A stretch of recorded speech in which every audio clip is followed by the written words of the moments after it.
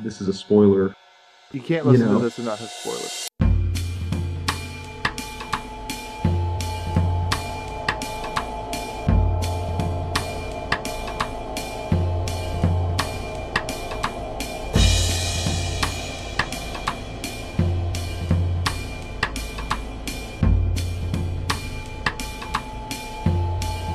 Hello. Oh, I see. Hello. It says live there. Oh, we're live. No way. Now we know the other side is the same as our side. Wait, but there must be some difference. What's the change? How has time passed? Yeah. These issues and more to the Lighthouse deals with. That you can start then. Why don't you do a summary of this incredible book?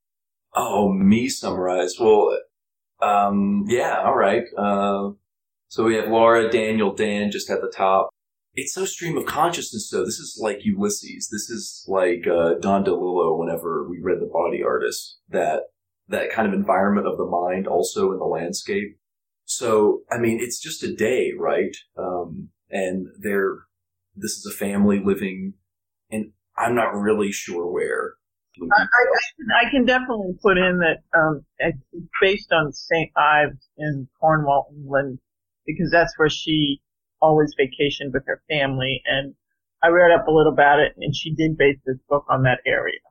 It's interesting then that there's the family too, because, I mean, for me the central figure was Miss Ramsay and what was in her mind, and her relationship with her husband, who at the very beginning says something to the effect of, we're not going to the lighthouse, and his pessimism jades the entire family. It's so that Miss Ramsay feels the acuteness of all of their 5 children, Andrew, Prue, Pam, anyway, and just dashes some of their hopes, James, and she can't stand it. And you see through her eyes as she moves through her day, interacting with the local atheist, Charles Tansley, and William Banks, who's lost his wife, and it's all threaded through this, at least for the first section, this idea that there is a dinner coming and bringing people together, and Miss Ramsay's going to do that. And everybody observes each other's interactions, the little grimaces or the moments in between.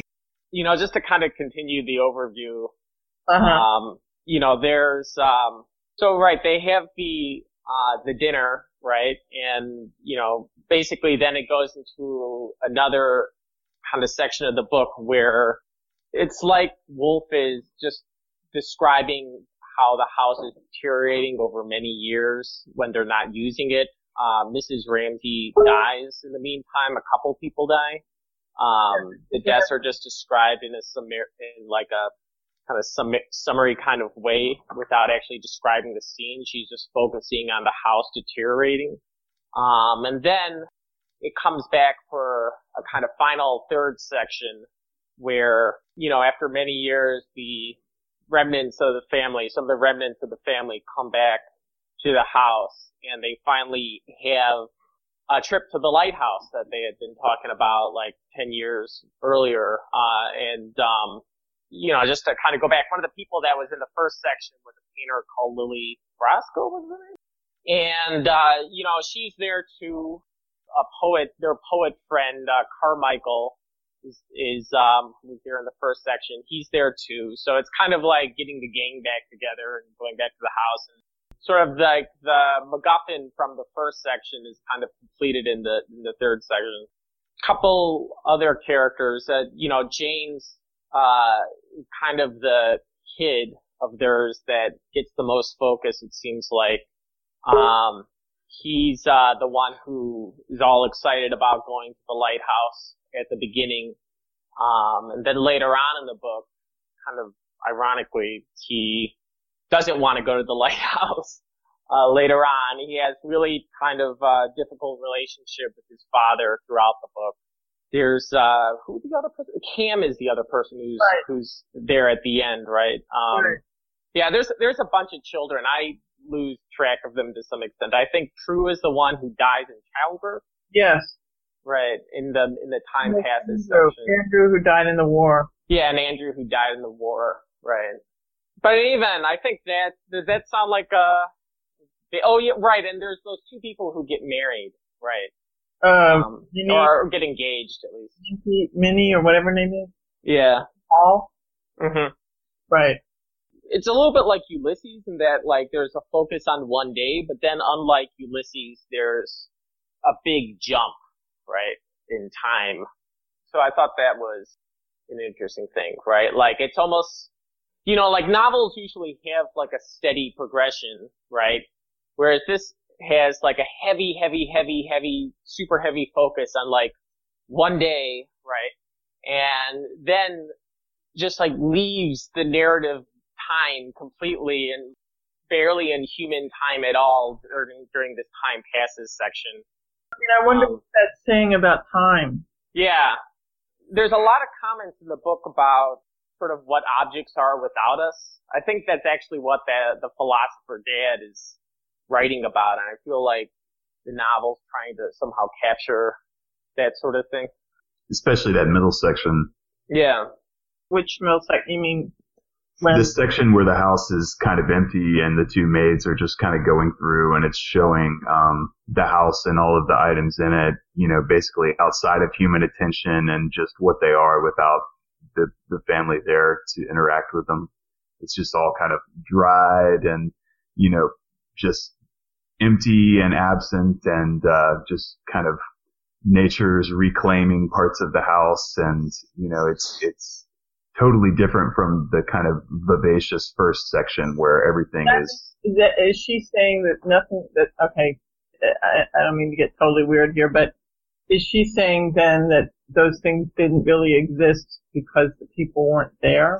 I took it more like, okay, so there's a part in the beginning of that second section where she's talking about the bee. I mean, this is to dive right in, but she talks about how, in response to Andrew's death in the war and the others who have died, a walk down to the beach couldn't be what it was before.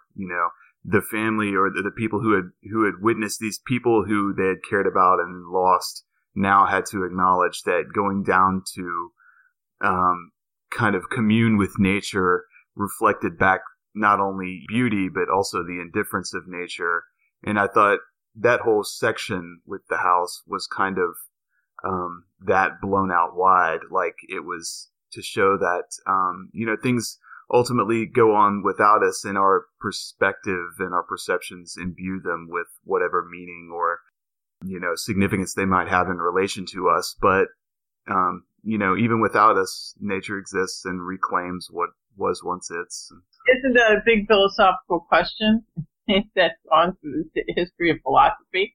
Sure. Do these things exist, outside of our perception of them? Yeah, absolutely. And so, I mean, I'm wondering if that's what she was saying in a way. I mean, this is just another issue, that's part of this whole discussion of this book. But I'm just jumping on what you're saying. That's all. But yeah, I mean, I have to say that section where she writes about the house and, when no one's been there for many years and its quality. And I mean, it was, first of all, I thought it was beautifully written. And I just was like, it just struck me that, those things kind of died, when the people weren't there. And then I thought, well, were they ever really there? Anyway, I know I'm getting crazy. No, I just wanted to add a passage from that section. On my edition, it's page 151. It's just 2 sentences into the 7th part of this house section we're talking about, where the house is going through decay. And this is it. Listening, had there been anyone to listen, from the upper rooms of the empty house, only gigantic chaos could have been heard tumbling and tossing as the winds and waves disported themselves. And then it goes on. Night and day, month and year ran shapelessly together in idiot games until it seemed as if the universe were battling and tumbling in brute confusion and wanton lust aimlessly by itself. In spring, the garden urns casually filled with wind-blown plants. But the stillness and the brightness of the day were as strange as the chaos and the tumult of night, with the trees standing there and the flowers standing there, looking before them, looking up, yet beholding nothing, eyeless, and so terrible. Like, I think it shows this shape of everything running together and the lack of witness and saying through something that it's looking up, but it can't. And that eyelessness is itself something, if you can behold it, a terrible thing. So she brings you back into this world of the emotional sighted by starting off something like, listening, if there were anyone to listen, and then imagining through that mind's eye this other world.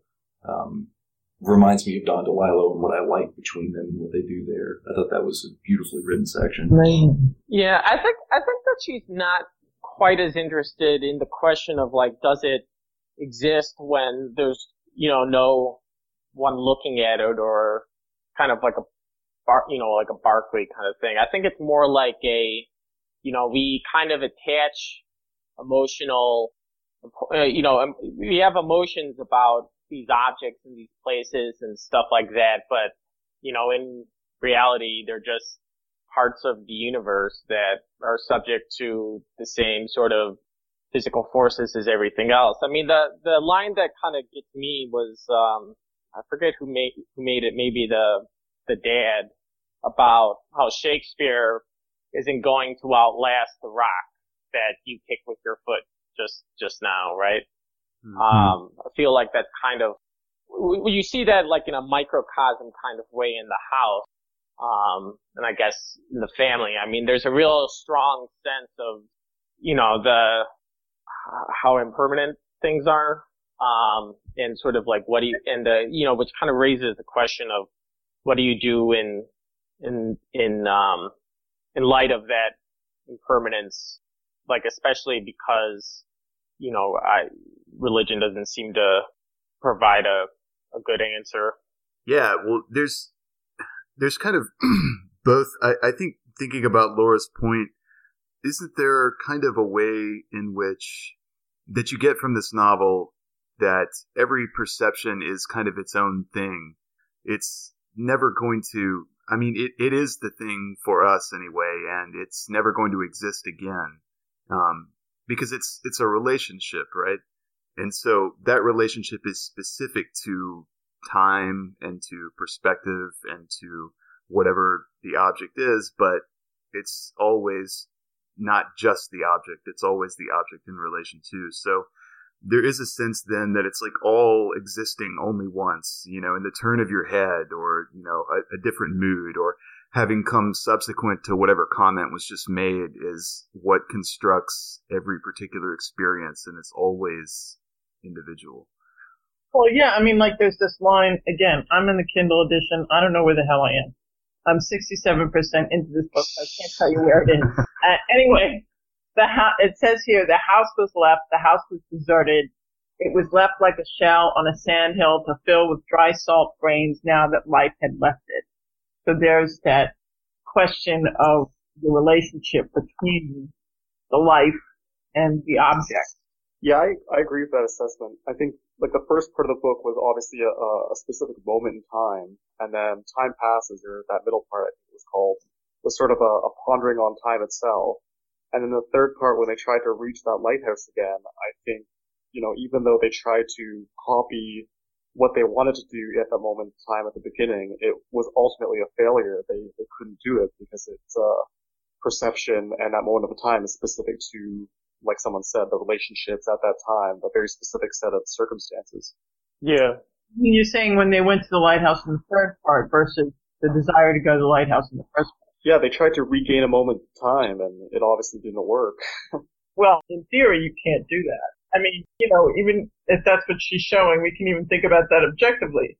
How can you capture a moment that is past? Of course, that depends on your relationship and your theory about time, but yeah, I mean, you can't do that. Isn't also like the flip side of that, interestingly to me, I guess, that we can't totally remove the present from the past either. We can't recreate it, but we can't get memories we can't scrub them out of the context of what we experience in the present. That's one of the things that's really interesting about the Mrs. Ramsey section in the beginning of the book to me, is that the present and the past and the future all bound up in like how she's looking at her children and what she's thinking about when she sees them, and how that then just reflects back and affects her mood at the moment. You mean in terms of the moment of her relationship with that moment in time, or? Well, in what she's experiencing of them and who they are and what that makes her, I mean, who she is because she's having that experience at the moment. It's like you want to bracket off any particular thing as that one thing, but you can't because it all runs in together. You know, your meat and your potatoes are mixed. You know, your kids are who you are and you're who they are, and the book on the shelf is part of that too when you're looking at it. And as you shift your attention, it's like it all runs together, right? There was this little bit in, this is, I think, section 17 of that window passage where Miss Ramsey's having, I think, one of these things. She's at dinner with her family, and she's ladling out the soup or whatever, serving dinner, and she's also thinking at the same time. And it's a really good passage. It's all come to an end, she thought. While they came in one after another, Charles Tansley, "Sit there, please," she said, Augustus Carmichael, and sat down. And meanwhile, she waited passively for someone to answer her, for something to happen. But this is not a thing, she thought, ladling out soup that one says. You know, she comes to, like, it's all come to an end, this horrible thought in the middle of shelling out soup. And then she just reproaches herself in thinking that she can't talk about that in the context of just dinner with people coming and sitting down and formal introductions and wanting to mate them with other people at present and, you know, pushing marriage for couples. You know, that's what happens all the time. That's what, absolutely. When I was reading this, I was like, geez, this is what happens all the time. You know, this is what people are thinking when they're together for dinner or going out to the restaurant or meeting or whatever. Totally. It was shocking to me that she got it. And I was like, wow. Yeah, that dinner's an interesting thing because everyone seems to get depressed all of a sudden. Like they've been waiting, you know, it's like they've been waiting for it all day. Everyone knows, like, okay, this is the time to, you know, have our big moment together or whatever. And, you know, the moment comes and everyone's feeling weirdly philosophical or something about, I don't know, like they're having difficulty speaking. I seem to remember that Lily at one point thinks, at this point it's manners to like pretend as a woman. I'm supposed to pretend like I'm interested in what this guy is saying. Right. Well, that's also at the very end section where she's struggling with herself to give sympathy to Mr. Ramsey, who had, you know, just lost his wife and son and daughter. And, you know, he's trying, it's almost comical. She's trying to paint and he just comes up and kind of like groans. Yeah. He's just seeking desperately some kind of sympathy. I guess she's able to find some sympathy. Well, it was the boot. His boots, she noticed and said, "Oh, what nice boots!" And then got upset with herself that in all of this, he only needed a human connection and she could just say boots. But then he got really excited and was like, "Yeah, look at the bend of them, you know, like most made out of leather and cardboard instead of leather, but these are the good thing." And then they had a thing, and then her eyes like filled with tears, and she was, you know, just excited, like overwrought with sympathy through the boots. He's quite the character, and at the end of the first part, and this makes an interesting comment on Mrs. Ramsey, even though she's this connecting figure, always trying to set people up and seems like this loving, you know, mother writ large type figure, she'll never tell Mr. Ramsey that she loves him. I don't know if you remember at the end of the first section. Oh, yeah. Mr. Ramsey was just like, all he wanted was to hear her say, "I love you," and she wouldn't do it. She kind of smiled. He realized that she did love him, but like she kind of took that as a victory on her part. Yeah, but she feels a pride that she communicated that love through telling him that he was right about his prediction that it would be too wet to go to the lighthouse. And it was what had been pissing her off all day, right? You know, that she had dashed the dreams of a family vacation to the lighthouse. But then she gave into it at the end because he'd come around at dinner and praised everybody and in his own way praised her and the big stew that she had made for 3 days, you know, and it was a successful night. And she gave into him without giving into it. Yeah, I love the way that she just revels in ambivalence. It's almost like you took one of these Victorian novelists and just shattered them into a million fragments and then put it all back together. I mean, it's the way that she shifts between perspective and perception and just like jumping from one character's inner thoughts to another character, you know, right in the middle of a passage. And it really is a fantastic way, I think, of capturing how we're all kind of mysterious to ourselves and we're all this multiplicity of subjectivities. And I wanted to ask any of you guys who had read Ulysses too, like, I mean, for me, it was a totally different experience reading her stream of consciousness style than his, and it seemed like it was much more of a chore. with him, and for her it was just a pleasure for me. I totally agree. I mean, I found reading her like oxygen, and when I was reading Ulysses, as much as I loved Ulysses, I mean, I didn't get that sense of oxygen. I really didn't get that. I think that, well, okay, just to say like a little defense of Ulysses, I think that the idea was to make it much more sort of the unmediated thoughts, which necessarily makes it a chore because you don't know, you're trying to figure out all the sort of private associations of what all these thoughts are. Whereas I feel like Woolf is kind of trying to do more of a paraphrase to some extent. Trying to make it a little bit more understandable. And I think that one big difference to me between the styles is that she much more readily jumps from one stream of consciousness to another, right? From one person to another. And if it was the Joyce thing where you're basically in someone's head for a whole chapter, or at least a good chunk of the chapter, you just couldn't do that. If you had Joyce's really close-up view of the mind and you tried to jump from person to person, it would just look like garbage, right? Yeah. So he was on the verge of being that already, even within one mind. Yeah. Because he included everything. I mean, he wouldn't leave anything out. And she sticks to certain, she has a subject matter that she's trying to pay attention to. Very vivid and very almost encyclopedic as regards these family relationships. But she doesn't go too far outside of that. She's not going to talk about who picked their nose like James Joyce would. My question is, were they supposed to, or did they, I haven't looked into the history, did they go back and edit? Oh yeah, they definitely went back and edited it. I mean, did Joyce? I just know there's a ton of versions of Ulysses, so I'm assuming that's been edited, but I don't know about Virginia Woolf. Really? I didn't know that. Wow.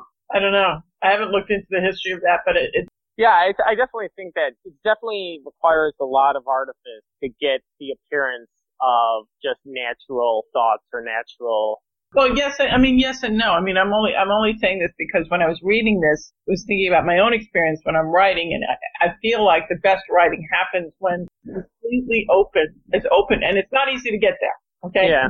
But, completely open and tied in with the character that you're writing about or from or who. And the best stuff that I found comes out in those moments. And when I read this book, she must have been open the whole time because just happened so many moments so beautifully and so easily. Whereas Joyce, who did some phenomenally fascinating things, it wasn't as easy. And again, this all goes back to my wondering, do certain artists see the value of a work of art for the reader or the viewer to experience? You guys mentioned this at the beginning, but Virginia Woolf, I forget where I read this, but she suffered from mental health problems. I don't know what I read about her, that every time she was working on a book, she was, extremely happy and fruitful and productive in her work, and she'd go into a deep depression whenever she could. And obviously, eventually, she committed suicide, so. Interesting to me how many great artists or writers are like that, or not even necessarily, creators,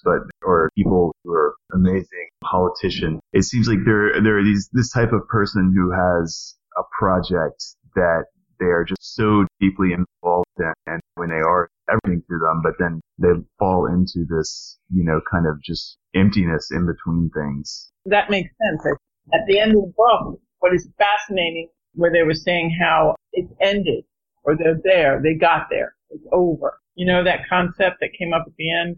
Oh, you mean when they arrived. They arrived at the lighthouse. Well, I mean, it was interesting you said earlier the theory of time, because what we've been talking about in this mental life is how time is stretched out. So at that third last section, you have Lily Briscoe, painting, and she remembers all of a sudden that she had a thought at the dinner table that night before they were going to the lighthouse or not.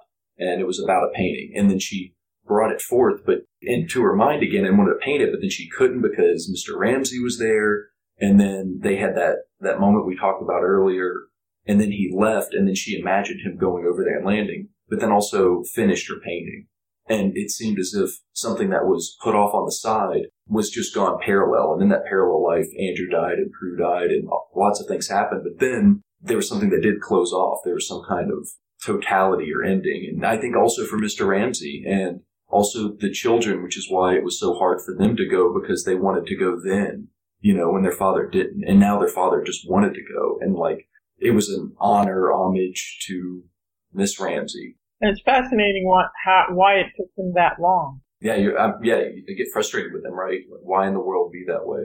Yeah, I know that a lot had happened in the last 10 years, but let's say you could have gone to the Lighthouse the year after your wife had died.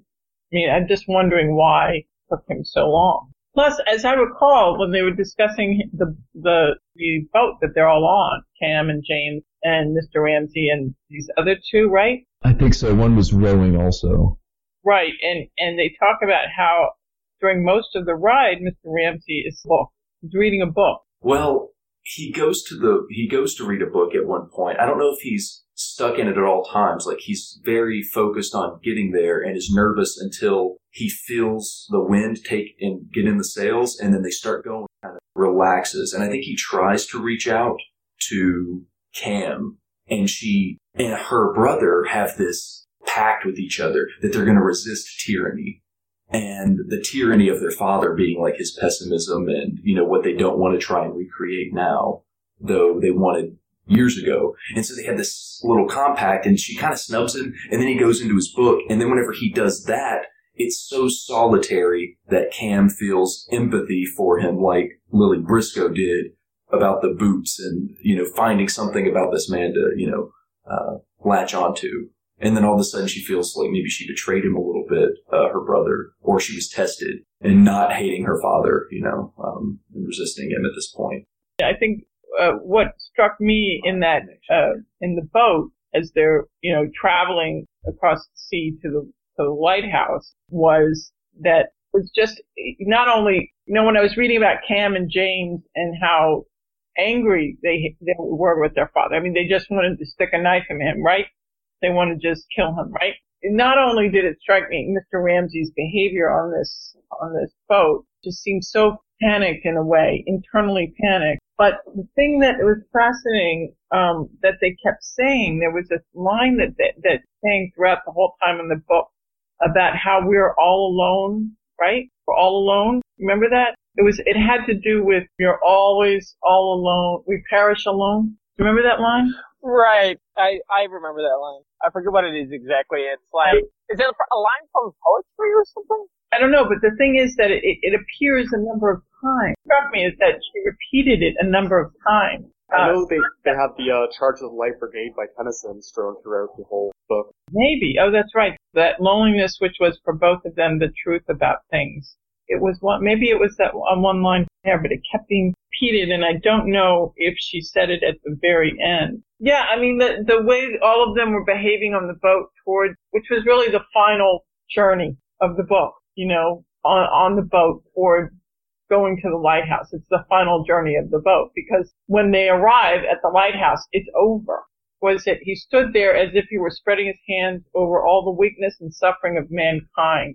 She thought he was surveying tolerantly and compassionately their final destiny. This is on the last page. Now he crossed the occasion, she thought, when his hand slowly fell, as if she had seen him let fall from his great height a wreath of violets and asphodels, which, fluttering slowly, lay at length upon the earth. I think there's a theme of, the lighthouse is in a way, the desire that Mr.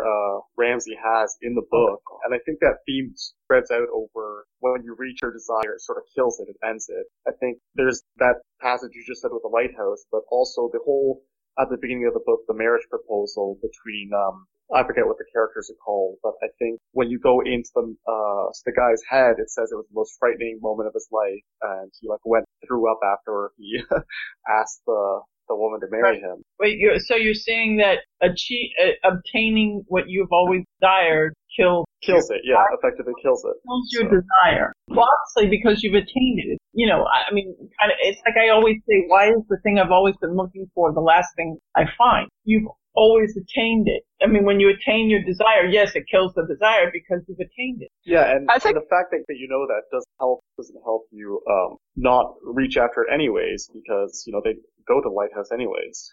The fact that reaching your desire kills it. I wonder if that's why Mr. Ramsey didn't want to go there in the first place. that it would kill some kind of energy. I don't know. But I think that in connection with this, I think it's important that the last lines in the novel are, I mean, the thought about it done, that's from Lily, right? That's like Lily's perspective. Am I right? Am I wrong? You're right. And she's saying, I had my vision. I mean, she's mainly referring the painting, right? And I think that, I mean, it's kind of like she's trying to, in the painting, to my mind, she's like trying, to be honest, I hate to say this, but I'm not even what painting is though, but I clearly get the sense that in the painting, she's trying to kind of capture the entirety of the kind of scene, the entirety of the last 10 years. Right. I mean, maybe, not to go too far off, but maybe he didn't want to go to the lighthouse in the beginning because that's a way of stopping time. But then time continued, and in the course of time, 3 people died. 3 people in his family and his wife died. So, and then the thing about a painting, in a way, it captures the moment. Well, the lighthouse is like the focal point, right? And everybody's perspectives kind of center on it, but they're all different because they're all coming from different places. Mr. Ramsey, and this kind of goes back to what you were talking about his philosophy, Laura, I think. Like, he has this metaphysical idea of like this barrier between what is and what is perceived, right? So maybe that's related to his feeling that they won't actually be able to reach the lighthouse. It's beyond them somehow. And he's pessimistic, and he seems like it's an interesting picture of the philosopher to me, because of all of them, he seems the most detached, the most walled off and kind of unaware of self. And, his way of living life is so sterilized and so just kind of, the picture of Mrs. Ramsey that you get is so alive and so engaged, as compared to him. He's got his nose in books. He's not observant of his children. He's going off at the cuff all the time, never really in control or too aware of himself. But isn't that perception of the philosopher throughout history, really? Yeah. I'm not saying it's correct, but I'm just saying, isn't that, particularly at that time, when Woolf was writing? He was a very inward character versus the sort of outward character of Miss Ramsey. I think that one thing I think is important to keep in mind with him is Woolf's theory, which I think she put forth in A Room of One's Own, that her big kind of theory of sexism was that men demanded women to kind of reflect them, to be their mirrors, to constantly kind of puff them up, give them their sympathy. And there's like a sense of trying to kind of appropriate the psychological energy of one sex, the other sex. And I think that in The Father, I feel like I'm seeing a lot of that in The Father, and Mrs. Ramsey to some extent kind of goes along with him. And I feel like the reason that he's constantly pointing out that they won't be able to go to the lighthouse is just to kind of get attention. Like, I'm the smart guy who, recognizes reality. I'm not like you silly women or something like that, right? And I don't know. I mean, it's part of his shtick of I'm important, goddammit. Maybe that's why she didn't say I love you. That's true, and I think you already mentioned Lily Briscoe has the same thing as far as like when she was sitting at the dinner table. Someone mentioned that she's gonna make Tansley feel good because she was told that's what women are out to do, right? They're out to make men feel comfortable. Yeah, and tying this into the larger themes of the book, I feel like there's also a connection trying to escape their own feelings of permanence and insignificance, like strategy for dealing with that. Yeah, there was a section in the window where she's sitting and taking up her stocking at bedtime, I suppose, or this is before they're finally in bed. She says that she has this delicious fecundity, this fountain and spray of life. Then the fatal sterility of the male plunged itself like a beak of brass, barren and bare. He wanted sympathy. He was a failure, he said. Miss Ramsey flashed her needles. Mr. Ramsey repeated, never taking his eyes from her face, that he was a failure. She blew the words back at him. Charles Townsley, she said, but he must have more than that. It was sympathy he wanted, to be assured of his genius, first of all, and then to be taken within the circle of life, warmed and soothed, to have his senses restored to him, his barrenness made fertile, and all the rooms of the house made full of life. It's a great passage. Yeah. They make him almost seem to be a comic character in how much he needs that sympathy, how much he needs to hear about how great he is. But I think I think she does a very good job in recognizing that trait. I mean, in the sense that it is an obvious trait when people have that need to always hear about how they're important and great and good. Well, there's one more that, this is really wears down on Miss Ramsay, right? So all this melancholy stuff. She has this short thought.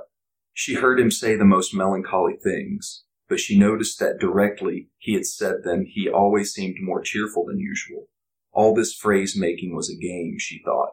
For if she had said half what he said, she would have blown her brains out by now. This is on page 77 in the window. It is in the XII or 12, that section, about 3 pages in. And she's responding to whenever he sighed, poor little place, thinking about, the island. And I think that really sets up the dynamic of their relationship because of how much she was putting into it. She feels almost exhausted.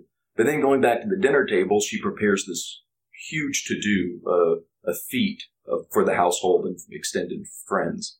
And he praises her, and she feels, swollen up with pride again. So there is a back and forth, and it's, not absolutely one way, though I think all these things are kind of contained in a, ultimately sadness. I mean, how sad it must, it was for that guy at the end to just be going across, towards the lighthouse and at the very end. Yeah, there's this sense in which, or this, maybe it goes back to theme of us all being private in some way or being alone in some way and never really being able to communicate. I had another passage from 91, which I think is an inner monologue from Mrs. Ramsay. Says, life, she thought, but she did not finish her thought. She took a look at life, for she had a clear sense of it there, something real, something private, which she shared neither with her children nor with her husband. The sort of transaction went on in which she was on one side and life was on another, and she was always trying to get the better of it as it was of her. And sometimes they parlayed when she sat alone.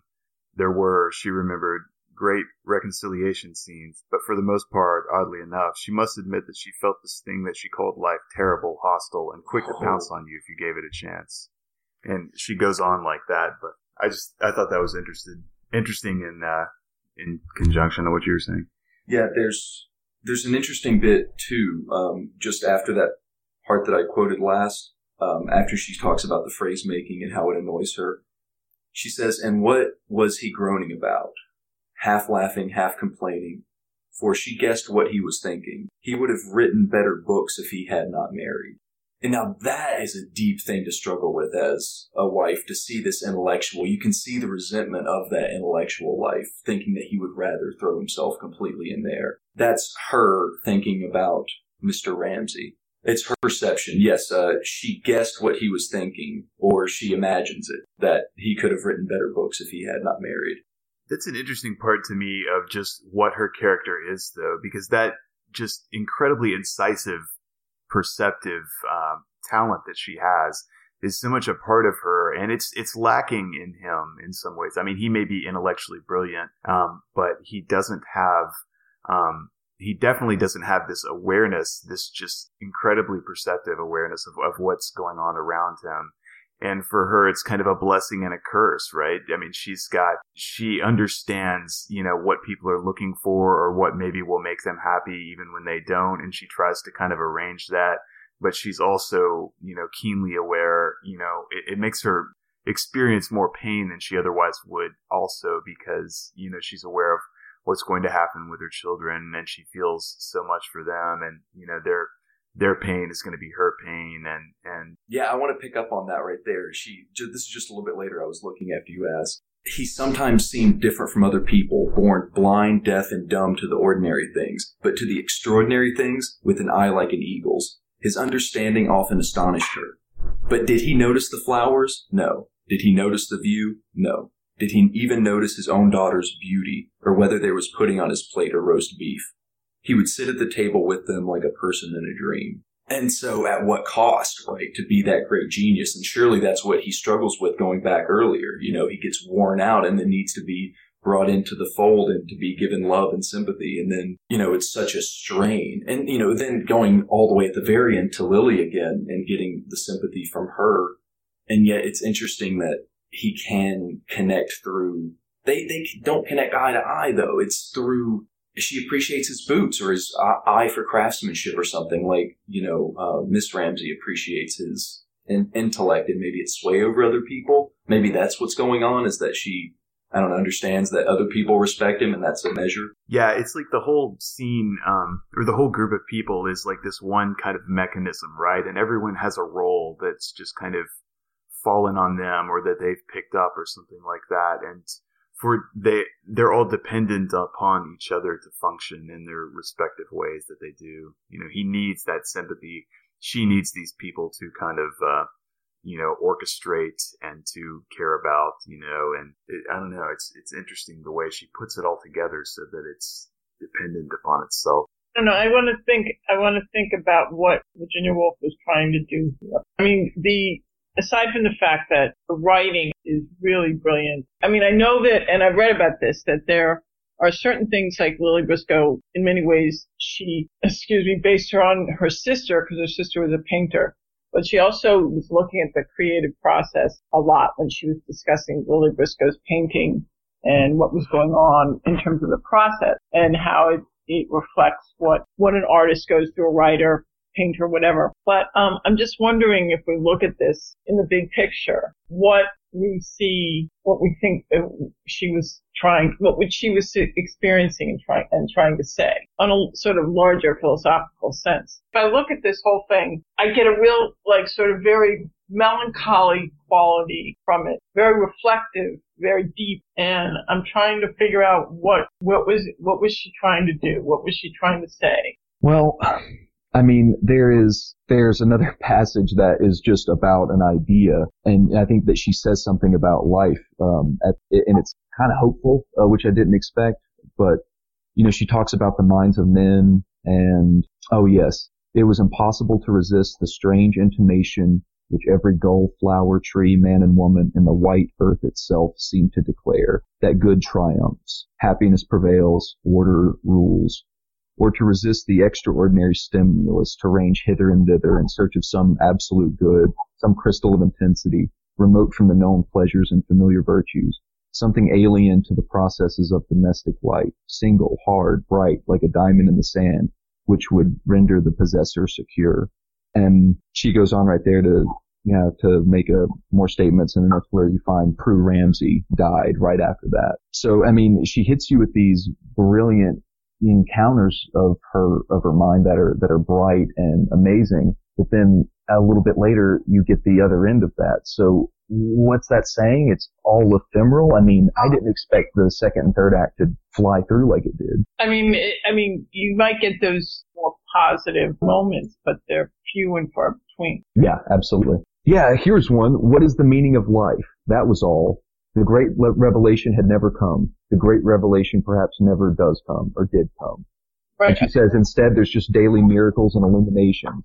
Right, that one. Yeah, I remember that one. Yeah, so it's like, I think she's trying to kind of keep the aesthetic approach to life, but at the same time kind of deflating it and really showing what it's up against and having more realistic view of it. Maybe that's kind of what the underlying kind of argument. Yeah, well, that you can take the note that it ends on too, to that effect, right? I mean, Lily Briscoe is talking about her painting, she's questioning for the umpteenth time, is it going to be hung in attics or stuffed under beds or whatever? And she says, it would be hung in attics. She thought it would be destroyed, but what did that matter?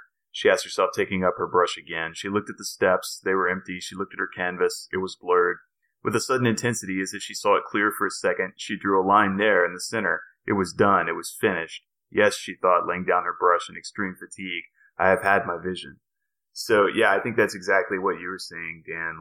That's, that moment of coordination or unification where you feel like your perception or your orientation toward the world has lined up and there's a sense of cohesion or the sense of belonging or something like that is maybe the best we can get. But I don't know. I mean, maybe I think there is that. I don't know if you can distinguish that as being an ultimate prescription insofar as it stands out above all of the other kind of more melancholy passages in the novel that Laura was talking about. But if in the end the book is just more descriptive than prescriptive, I mean, I still think that's enough. Or maybe that's all you can ask.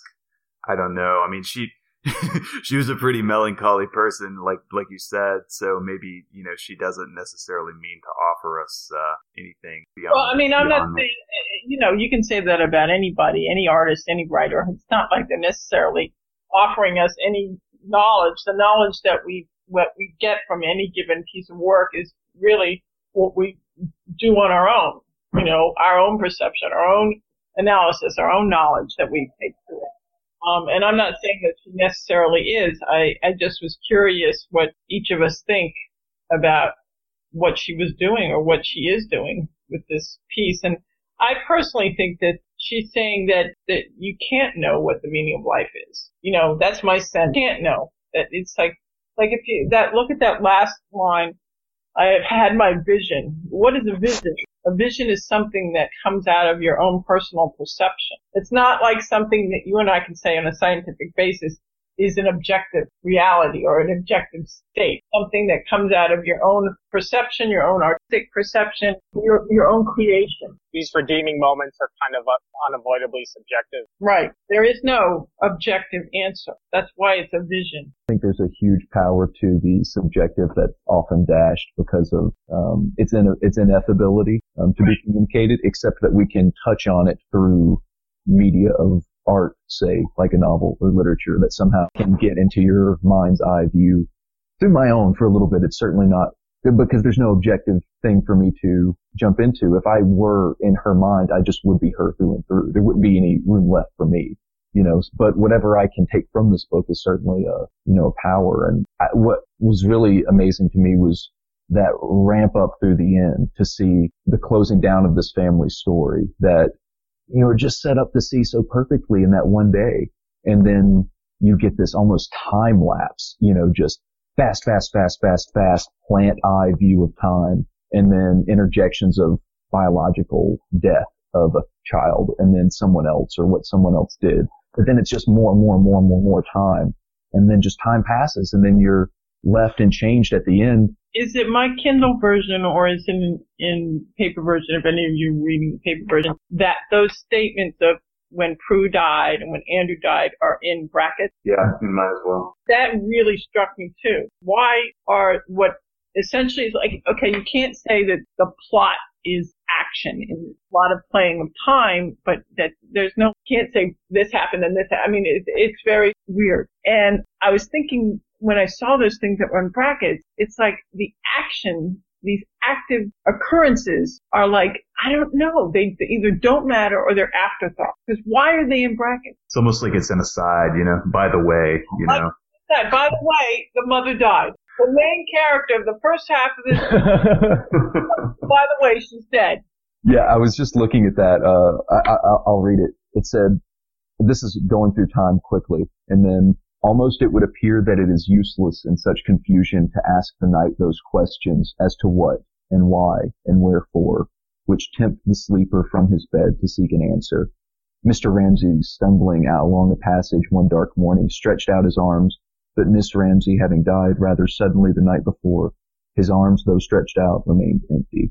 And the other thing about those I don't have a specific example at hand, but they seemed like they were always just in juxtaposition to some really subjective passage so that the maximum impact of being hit with that smack back to reality was just really severe. I mean, it really kind of was a just breakneck kind of juxtaposition there for me at least. Well, and the time passes section for me was the most, for lack of a better word, philosophical or just deep, true, kind of like those incandescent statements that are just loaded and that you have to go back and read a couple of times and even so leave you kind of wondering at the deeper meaning. There were several of those in the time passages section. And I think that it was, though well observed the other ones were and how amazing the characters flowed between each other, once it got out of time and started moving in this other space, it was very, very interesting to see her thoughts take form. And then jumping back, she was just critically sharp and had something nailed that described a biological instance of time or what it felt like to be someone. And then went right back out to this some other view. I think we also have to keep in mind the background of World War I during that entire passage. I mean, not only Andrew dying with the shell blown up with 20 other men, but I think the whole description of, nature taking over and being indifferent to the suffering of man is, really think about the bloody trenches and battlefields of World War I and how, afterwards poppies just grow, which I think they actually specifically mentioned. What you guys think about Mr. Ramsey's character in the sense of needing to be great.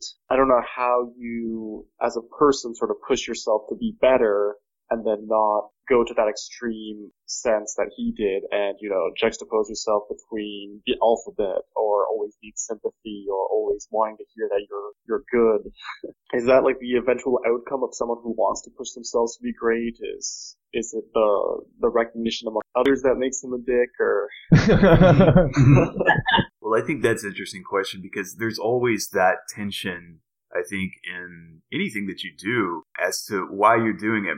The emotional rewards that we get from achieving our goals, are they the ends themselves, or is the actual repercussions of our actions or the work that we do, is that objectively, what we're trying to get? I think it's really more difficult than you would think to separate the two from each other, because how do you recognize the one without the other? That's part of our barometer for feeling that we are great, is having that reflection in others. Like, one of you guys was talking about the women being for the men. It's like we seek that mirror, in others. Yeah, but that's just a recipe for disaster. It is because you'll never be happy with that, and that's. I mean, I don't know if that's what was happening with Mr. Ramsey. It's hard to tell, probably. It's an interesting thing that you say it's a recipe for disaster because there's that tragic line from The Charge of the Light Brigade. And basically it's like, I don't know the background, it's like English soldiers, it was hopeless, right. They charged ahead anyway, and Tennyson's poem celebrating them is basically saying, yeah, weren't they great? Everyone say they're so great, right? Right. And I feel like that poem is stuck in his head in a weird way because he's got these thoughts about, and it's kind of like a jingle that he can't get out of his head or something like that. And the novel is trying to recommend the Lily Brosco thing at the end, her thought at the end that, screw it. If this thing gets rolled up and stuck in an attic somewhere, Yeah, in other words, if the mirror breaks, it doesn't matter. If the mirror is broken, it doesn't matter. Yeah. And I mean... Go ahead. Yeah, that's exactly it. Because, there's an important line for me with Mrs. Ramsey.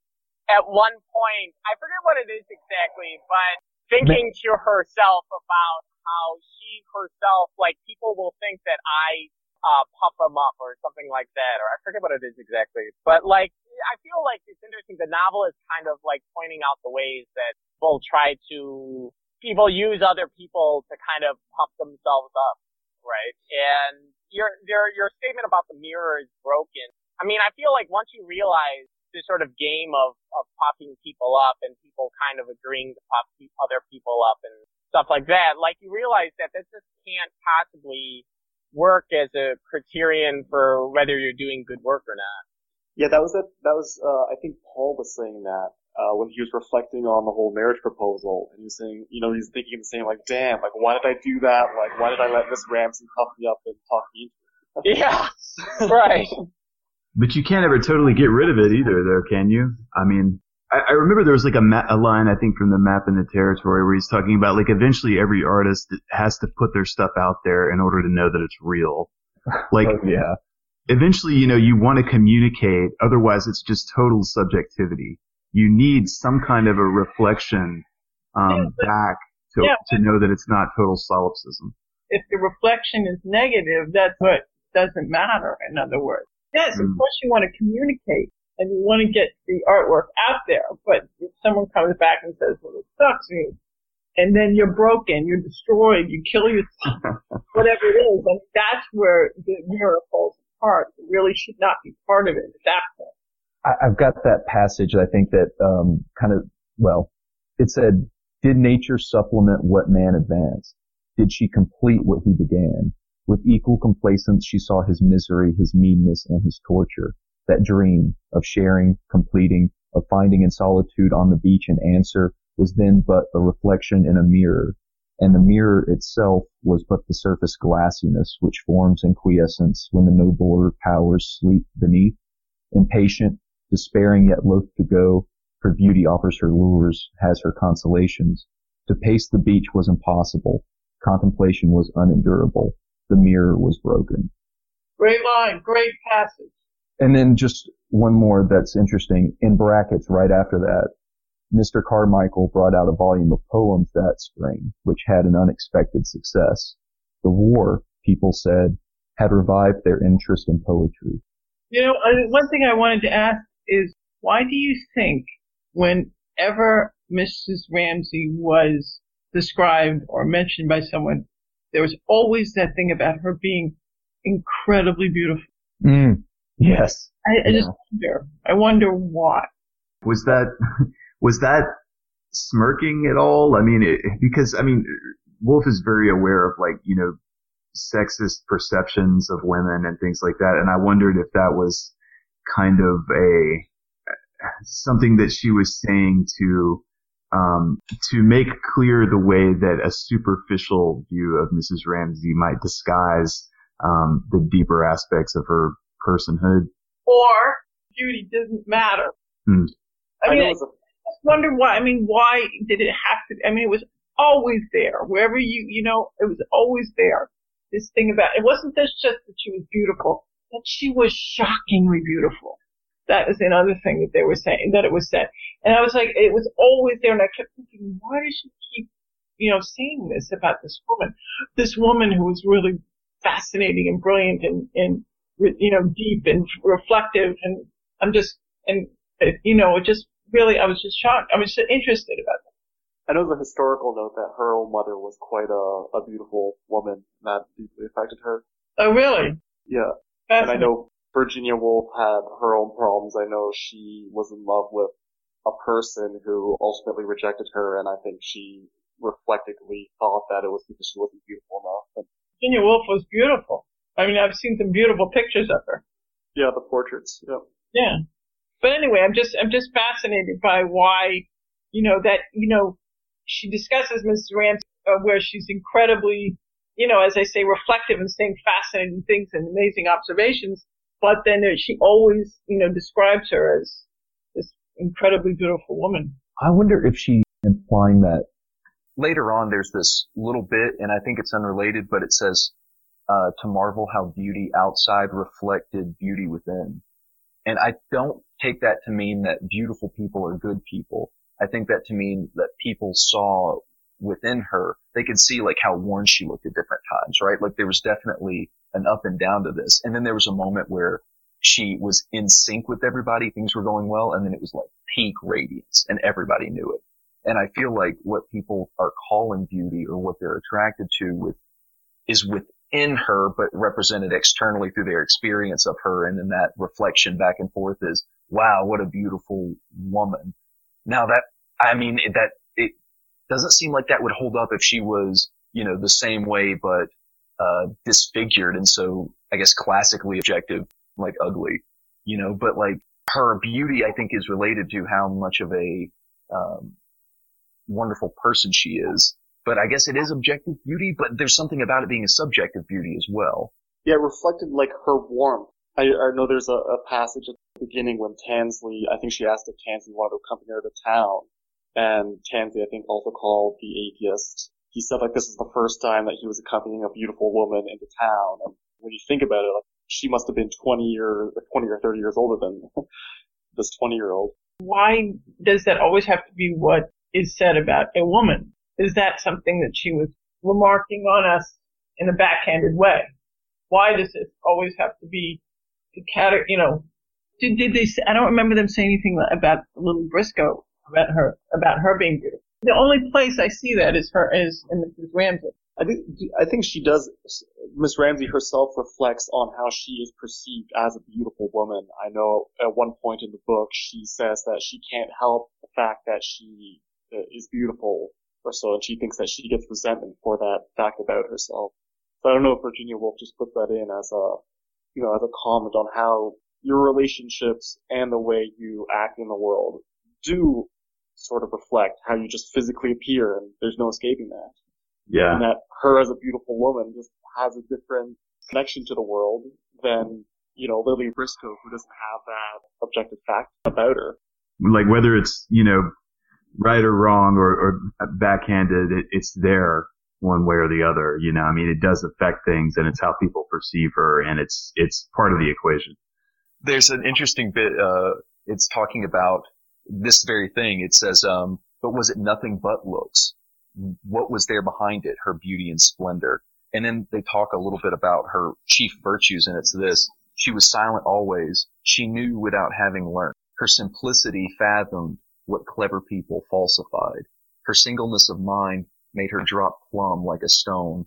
A light exact as a bird gave her naturally the swoop and fall of the spirit upon truth, which delighted, eased, sustained, falsely perhaps. There's a dash and it's falsely perhaps.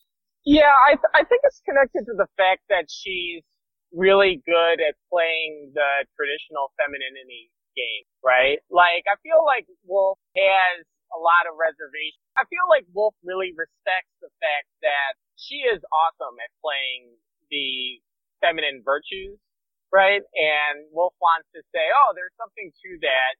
She's like this kind of great arranger of moments and people. But, at the same time, and I feel like maybe people thinking that she's beautiful kind of part of that, the fact that she's really great at playing the traditional feminine virtues. But I also think that Woolf kind of saying to someone like Lily Briscoe, I don't know. I mean, there's a limitation to that sort of thing. Yeah, I mean, and there's kind of a certain amount of silly thought connected with that sort of thing. All the weird thoughts that Mrs. Ramsay has about men, like, being like the masters of finance and the governors of India and blah, blah. There's that funny passage. Right. Mr. Ramsay is described as the great intellectual, and Mrs. Ramsay is described as the great beauty. Well, there's one thing that Mr. Banks says in his mind. He says that if it was her beauty merely that one thought of, one must remember the quivering thing, the living thing, and work it into the picture. Or if one thought of her simply as a woman, one must endow her with some freak of idiosyncrasy. She did not like admiration, or suppose some lament desired to doff her royalty. Anyway, beauty bored her, and all that men say of beauty, and she wanted only to be like other people, insignificant. That he did not know he must go to his work. And so that's like a thought that's going on about this. Like, so even he's considering, what's going on. Is it just beauty, or is there something underneath it? And I think that's interesting, that living thing behind the beauty. And her disregard for it sets it apart. It's almost an incidental thing or a curse. And it does seem, it seems to bother her as well. And I think the fact that she's beautiful lends her like the authority as far as allowing her to do what she does, or be a matchmaker, be a connector, and tell Paul or get Paul to marry or propose to the woman. And I know, I've read recently some books about how humans just confuse good-looking people with moral people or just better people. It's just a fact about human nature, is that we can't differentiate people's looks with, how moral or good they actually are. People look at that fact about her and defer to her for that advice just because of that. And she struggles with that, hoping that it's not that. It's her being this more full, real person. Don't you think that, that's got to be a huge factor in how people engage with each other? I think about that all the time. Maybe stupid people and just really unattractive people are discriminated against on par with anything we would think about in terms of minorities or something. But you could never represent that or say, well, we need rights. Ugly people are not in the Constitution. Right, exactly. And who would stand up and identify and say, I need my affirmative action as an ugly person? Right? Yeah. But from high school, that people are totally discriminated against for that very reason. And I think you're right. I think it lasts. I think that goes on in the workplace. Absolutely. Absolutely. I thought about that as well. How do you help stupid people? Why are you just allowed to discriminate against people that, would lose all their life savings on, blackjack or something. Like, do they not deserve pity rather than? Right. Right. Because you want to say like, okay, no, we just need to like reconsider and like take people's talents, as they are, and they're in different areas, and maybe somebody's not good at this. But in real life, like that's never how it shakes out in actual social situations. Like people get a certain reputation, and then they're regarded in a certain way, and they get, downcast for that. And it just, it's almost kind of cruelly Darwinian in that way. Yeah, because then you get something like lottery making a poor tax, and people, having their impulses played against them, to gain someone else's, purchasing power. Or back to Virginia Woolf, which is that, because I'm going to give her this benefit of the doubt, and I'm wondering if she was a victim of this societal structure where, women are beautiful and men are smart, or if she was making a comment. I think it's both, a victim or she was playing a role in the structure, but as well as she could, and that proved her intelligence. And her being beautiful, maybe was attributed to just her being beautiful. Maybe she just happened to both be beautiful and a good person, It happens. There's that weird comment in Mr. Ramsey's head somewhere in the window where he says that the lift man will always need someone to be the lift man or something like that, right? The guy who like does the elevator. Oh yes, yeah, talking about the structure of civilization. Yeah, and that thought made him uncomfortable. And then, there's a couple servants here and there. They're not really seen that much. You never really see one in any tale. Is when in time passes when the servants are failing to keep up the house, and then later on a little bit weird or a little bit awkward. I don't really know what Woolf's own thoughts on all the kind of questions of socialism were at the time, but I mean it was definitely in the air. I mean Russell had just come out with Pathways to Freedom, I think the book is. Oh yeah. I don't know. It strikes me as being somewhere in the background, but not really ever emerging as a distinct theme or a distinct concern of the book. I don't know. I don't know if anyone else had any thoughts about that or what. Yeah, she did make the servants just appear in a really, really, really simple, very poor working class upbringing versus Virginia Woolf's, minor aristocracy or wherever she actually came from. But yeah, I mean, I don't want to beat her up too much for it, but I'm not like gonna deport this book to Siberia or whatever. But yeah, but it struck me in an odd way. I don't know. They seemed like the most charactered people in the book, I would say. I mean, you barely ever jump into their minds, right? Like that's the thing. I guess the last thought that I had was just, I was impressed with the inner life that she illustrated, and Miss Ramsey's was really interesting, but Lily's was also. And there was a scene at the dinner table where she wanted to go with Mr. Ramsey to, the lake, and he was like, or to the lighthouse, and he was like, yeah, but the way he laughed and said it, she put herself out there, and then that expression said, go throw yourself off a cliff for all I care. And then the line was, he turned on her cheek the heat of love, its horror, its cruelty, its unscrupulosity. And, that was just a powerful statement about love that if people, think about like love being a nice, sweet thing, there's that. And then also early on in the novel, Lily loves the Ramseys so much, Miss Ramsey specifically, but how she interacts with her children. And she's trying to paint and can't, like at the end of the book where she's trying to paint and can't. And then she says, what if sometimes I just like want to throw myself at her knee and say, I love you to Miss Ramsey. But she said, no, I can't say that. I'm in love with all this. And then she said, it's absurd. It's impossible. You just can't say things like that to people.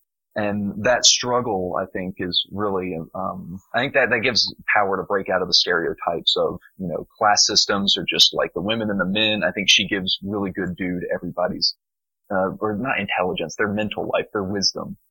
Yeah, and the intricacy with which all of that happens, regarding, I feel you on that. You can't just stuff people in boxes and make stock characters out of them in the way that we tend to do as we go through life in order to just function and have, things relegated to a background in order so that we can turn our attention to something else. But she really does an excellent job in this novel of giving every person, just this vivid inner life. And I was just super impressed with her observational power.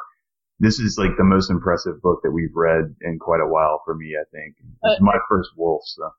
Me too, and I totally agree. Second thought. And I wanted to quote something that I think goes to what she was going through when she wrote this. And I have no idea where it is in the book because, as I say in the Kindle version, I just, it's toward the end. That's all I know. And it has to do with Lily Briscoe's painting. Because, as I said, I read that I believe she based Lily Briscoe on her sister, who was a painter, and I also think that she, in her discussion of going through the process of creating a work of art, she writes about that in terms of Lily Briscoe's work. Anyway, I wanted to quote these two passages real quick that I found about her painting. Always it was in her nature or in her sex, she did not know which.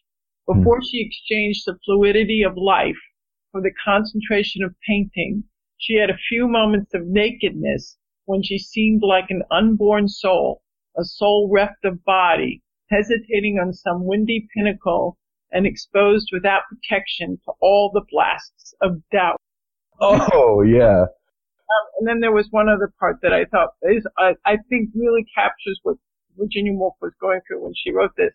Then, as if some juice necessary for the lubrication of her faculties were spontaneously squirted, she began precariously dipping among the blues and umbers, moving her brush hither and thither, but it was now heavier and went slower, as if it had fallen in with some rhythm which was dictated to her.